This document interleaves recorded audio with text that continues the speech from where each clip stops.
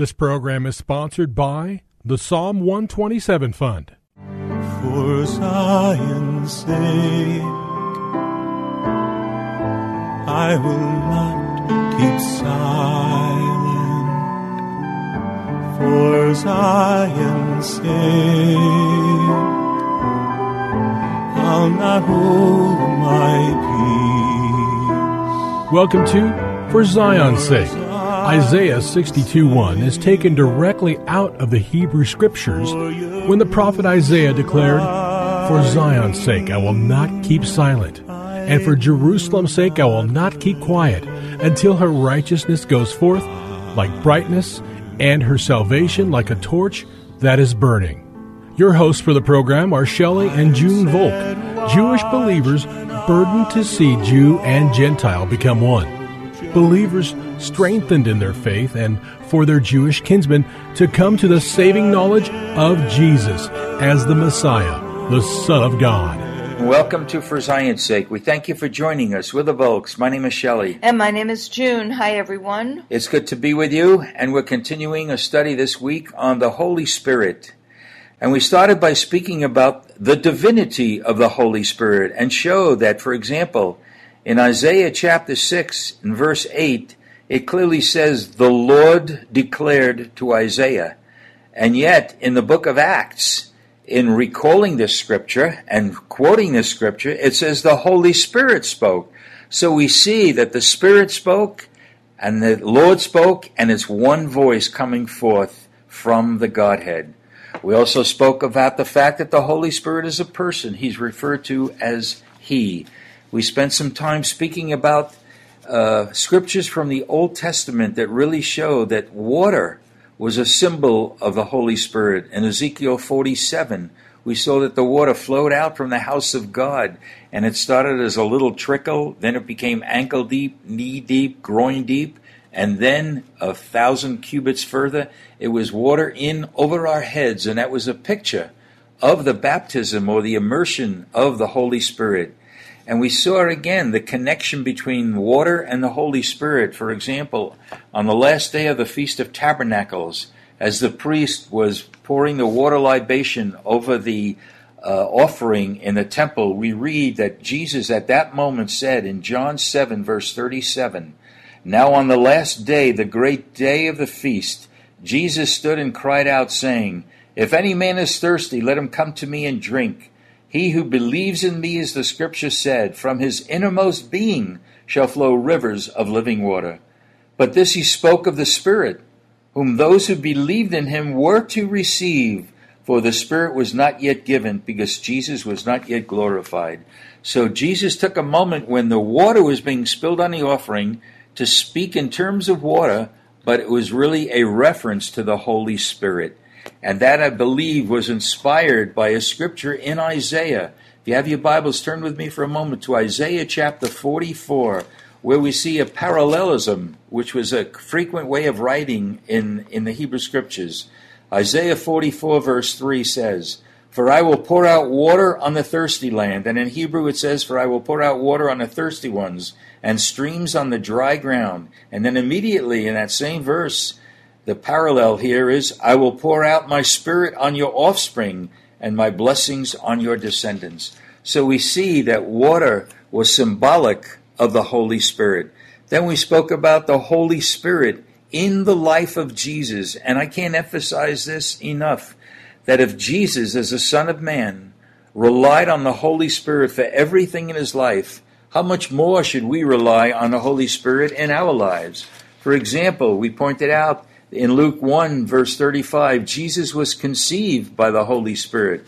We saw in Luke chapter 4, verses 1 and 2, that the Holy Spirit led Jesus even into the wilderness to be tempted by Satan.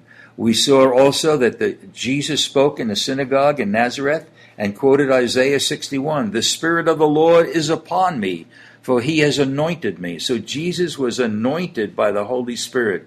We saw in Matthew chapter 12, verse 28, that through the power of the Holy Spirit, Jesus was able to cast out demons. Further, he was offered as a sacrifice on the cross by the Holy Spirit. We see that in Hebrews chapter 9, verse 14. And finally, we read in Romans chapter 8, verse 11, that Jesus was raised from the dead by the Holy Spirit, and the same power that raised Jesus from the dead dwells in us to quicken our mortal bodies. So it's powerful, June. What an example we have in Jesus. How much more should we be so utterly dependent and rely on the Holy Spirit?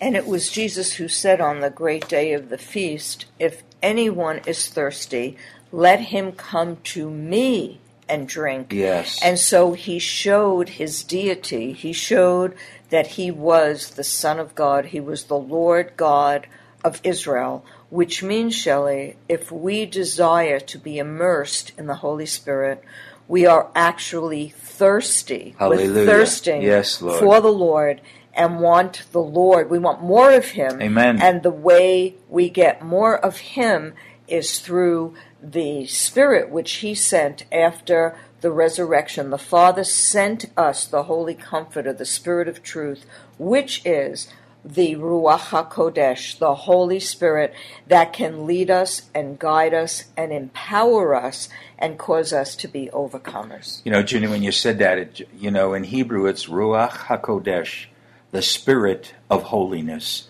And what a message is in that. The Ruach is Spirit, and Kodesh is holy. So we need the Spirit of holiness, the Holy Spirit. Well, today we'd like to look at examples in the New Testament of immersions or baptisms in the Holy Spirit. If you have your Bibles, turn with me to Acts chapter 1, beginning at verse 5. It says, "For John baptized with water, but you shall be baptized with the Holy Spirit not many days from now."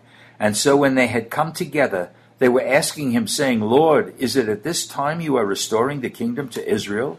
He said to them, "It is not for you to know times or epochs which the Father has fixed by his own authority, but you shall receive power when the Holy Spirit has come upon you, and you shall be my witnesses both in Jerusalem and in all Judea and Samaria and even to the remotest part of the earth." That is a powerful scripture that has application today, because, Junie, the way I read it, it says, "You shall receive power when the Holy Spirit has come upon you, and you shall be my witnesses." Can we really be effective witnesses without being immersed in the Holy Spirit?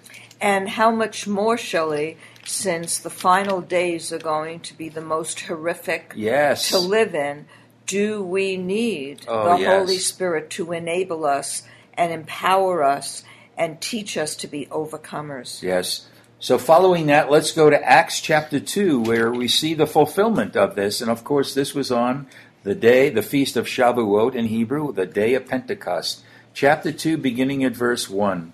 "And when the day of Pentecost had come, they were all together in one place. And suddenly there came from heaven a noise like a violent rushing wind, and it filled the whole house where they were sitting. And there appeared to them tongues as of fire, distributing themselves, and they rested on each one of them. And they were all filled with the Holy Spirit, and began to speak with other tongues as the Spirit was giving them utterance." Junie, this is so clear and definitive that this is the baptism of the Holy Spirit, and I want to point out that there are a number of examples, and in many of these examples, one of the manifestations was the speaking in tongues. And it's interesting, Shelley, being Jewish and not knowing different doctrines. When I came to know the Lord the night that he came to me, I saw tongues of fire Wow. surrounding our bedroom, Shelley. And that's when I felt the hand of God touching me, and the Lord's Prayer was spoken through me, and I never even heard or knew the Lord's Prayer. And so Lord. tongues of fire is as much alive and real today as it was in the days of the apostles. Amen. All right, so it's a clear thing that speaking in tongues was a manifestation of the baptism of the Holy Spirit. Go with us now to the book of Acts, chapter 8, and we'd like to start at verse 5, okay? Verse 5 in Acts 8. "And Philip went down to the city of Samaria and began proclaiming Christ to them. And the multitudes with one accord were giving attention to what was said by Philip as they heard and saw the signs which he was performing. For in the case of many who had unclean spirits, they were coming out of them, shouting with a loud voice, and many who had been paralyzed and lame were healed. And there was much rejoicing in that city. Now there was a certain man named Simon, who formerly was practicing magic in the city, and astonishing the people of Samaria, claiming to be someone great. And they all, from smallest to greatest, were giving attention to him, saying, "This man is what is called the great power of God." And they were giving him attention because he had for a long time astonished them with his magic arts. But when they believed Philip preaching the good news about the kingdom of God and the name of Jesus Christ, they were being baptized, men and women alike. This is a powerful demonstration. Some people could be mesmerized or astonished at other things, but when they believe Philip preaching a good news about the kingdom of God and the name of Jesus, they were baptized. So this is powerful. They received salvation through the ministry of Philip, but they received the Holy Spirit through the ministry of Peter and John. We see that in verses 14 to 17 in Acts 8. Now when the apostles in Jerusalem heard that Samaria had received the word of God, they sent them Peter and John, who came down and prayed for them that they might receive the Holy Spirit. For he had not yet fallen upon any of them. They had simply been baptized in the name of the Lord Jesus. Then they began laying their hands on them, and they were receiving the Holy Spirit.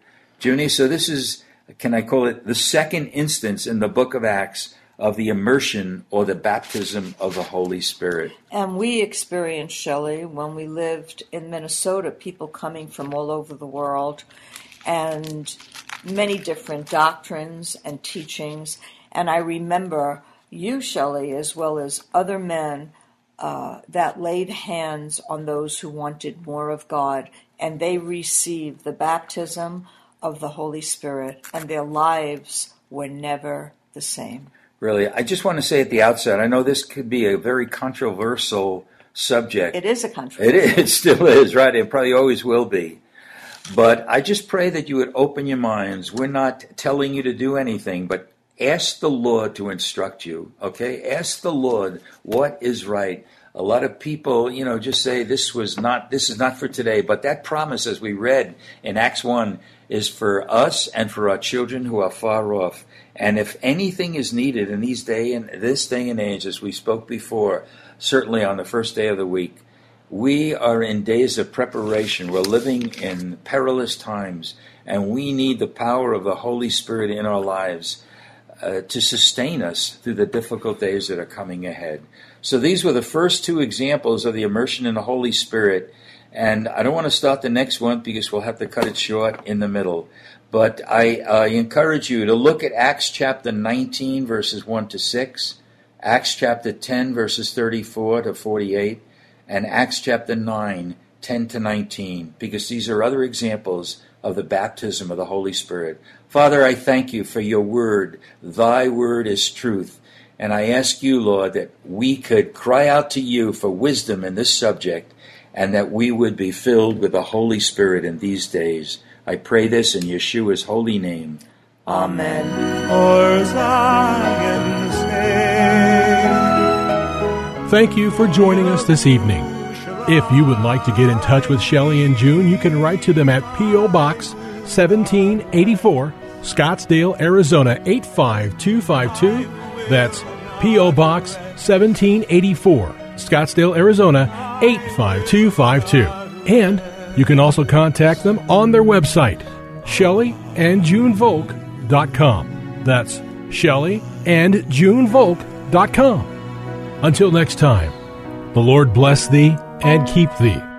The Lord make his face to shine upon thee and be gracious unto thee. The Lord lift up his countenance upon thee and give thee peace. This program was sponsored by the Psalm 127 Fund.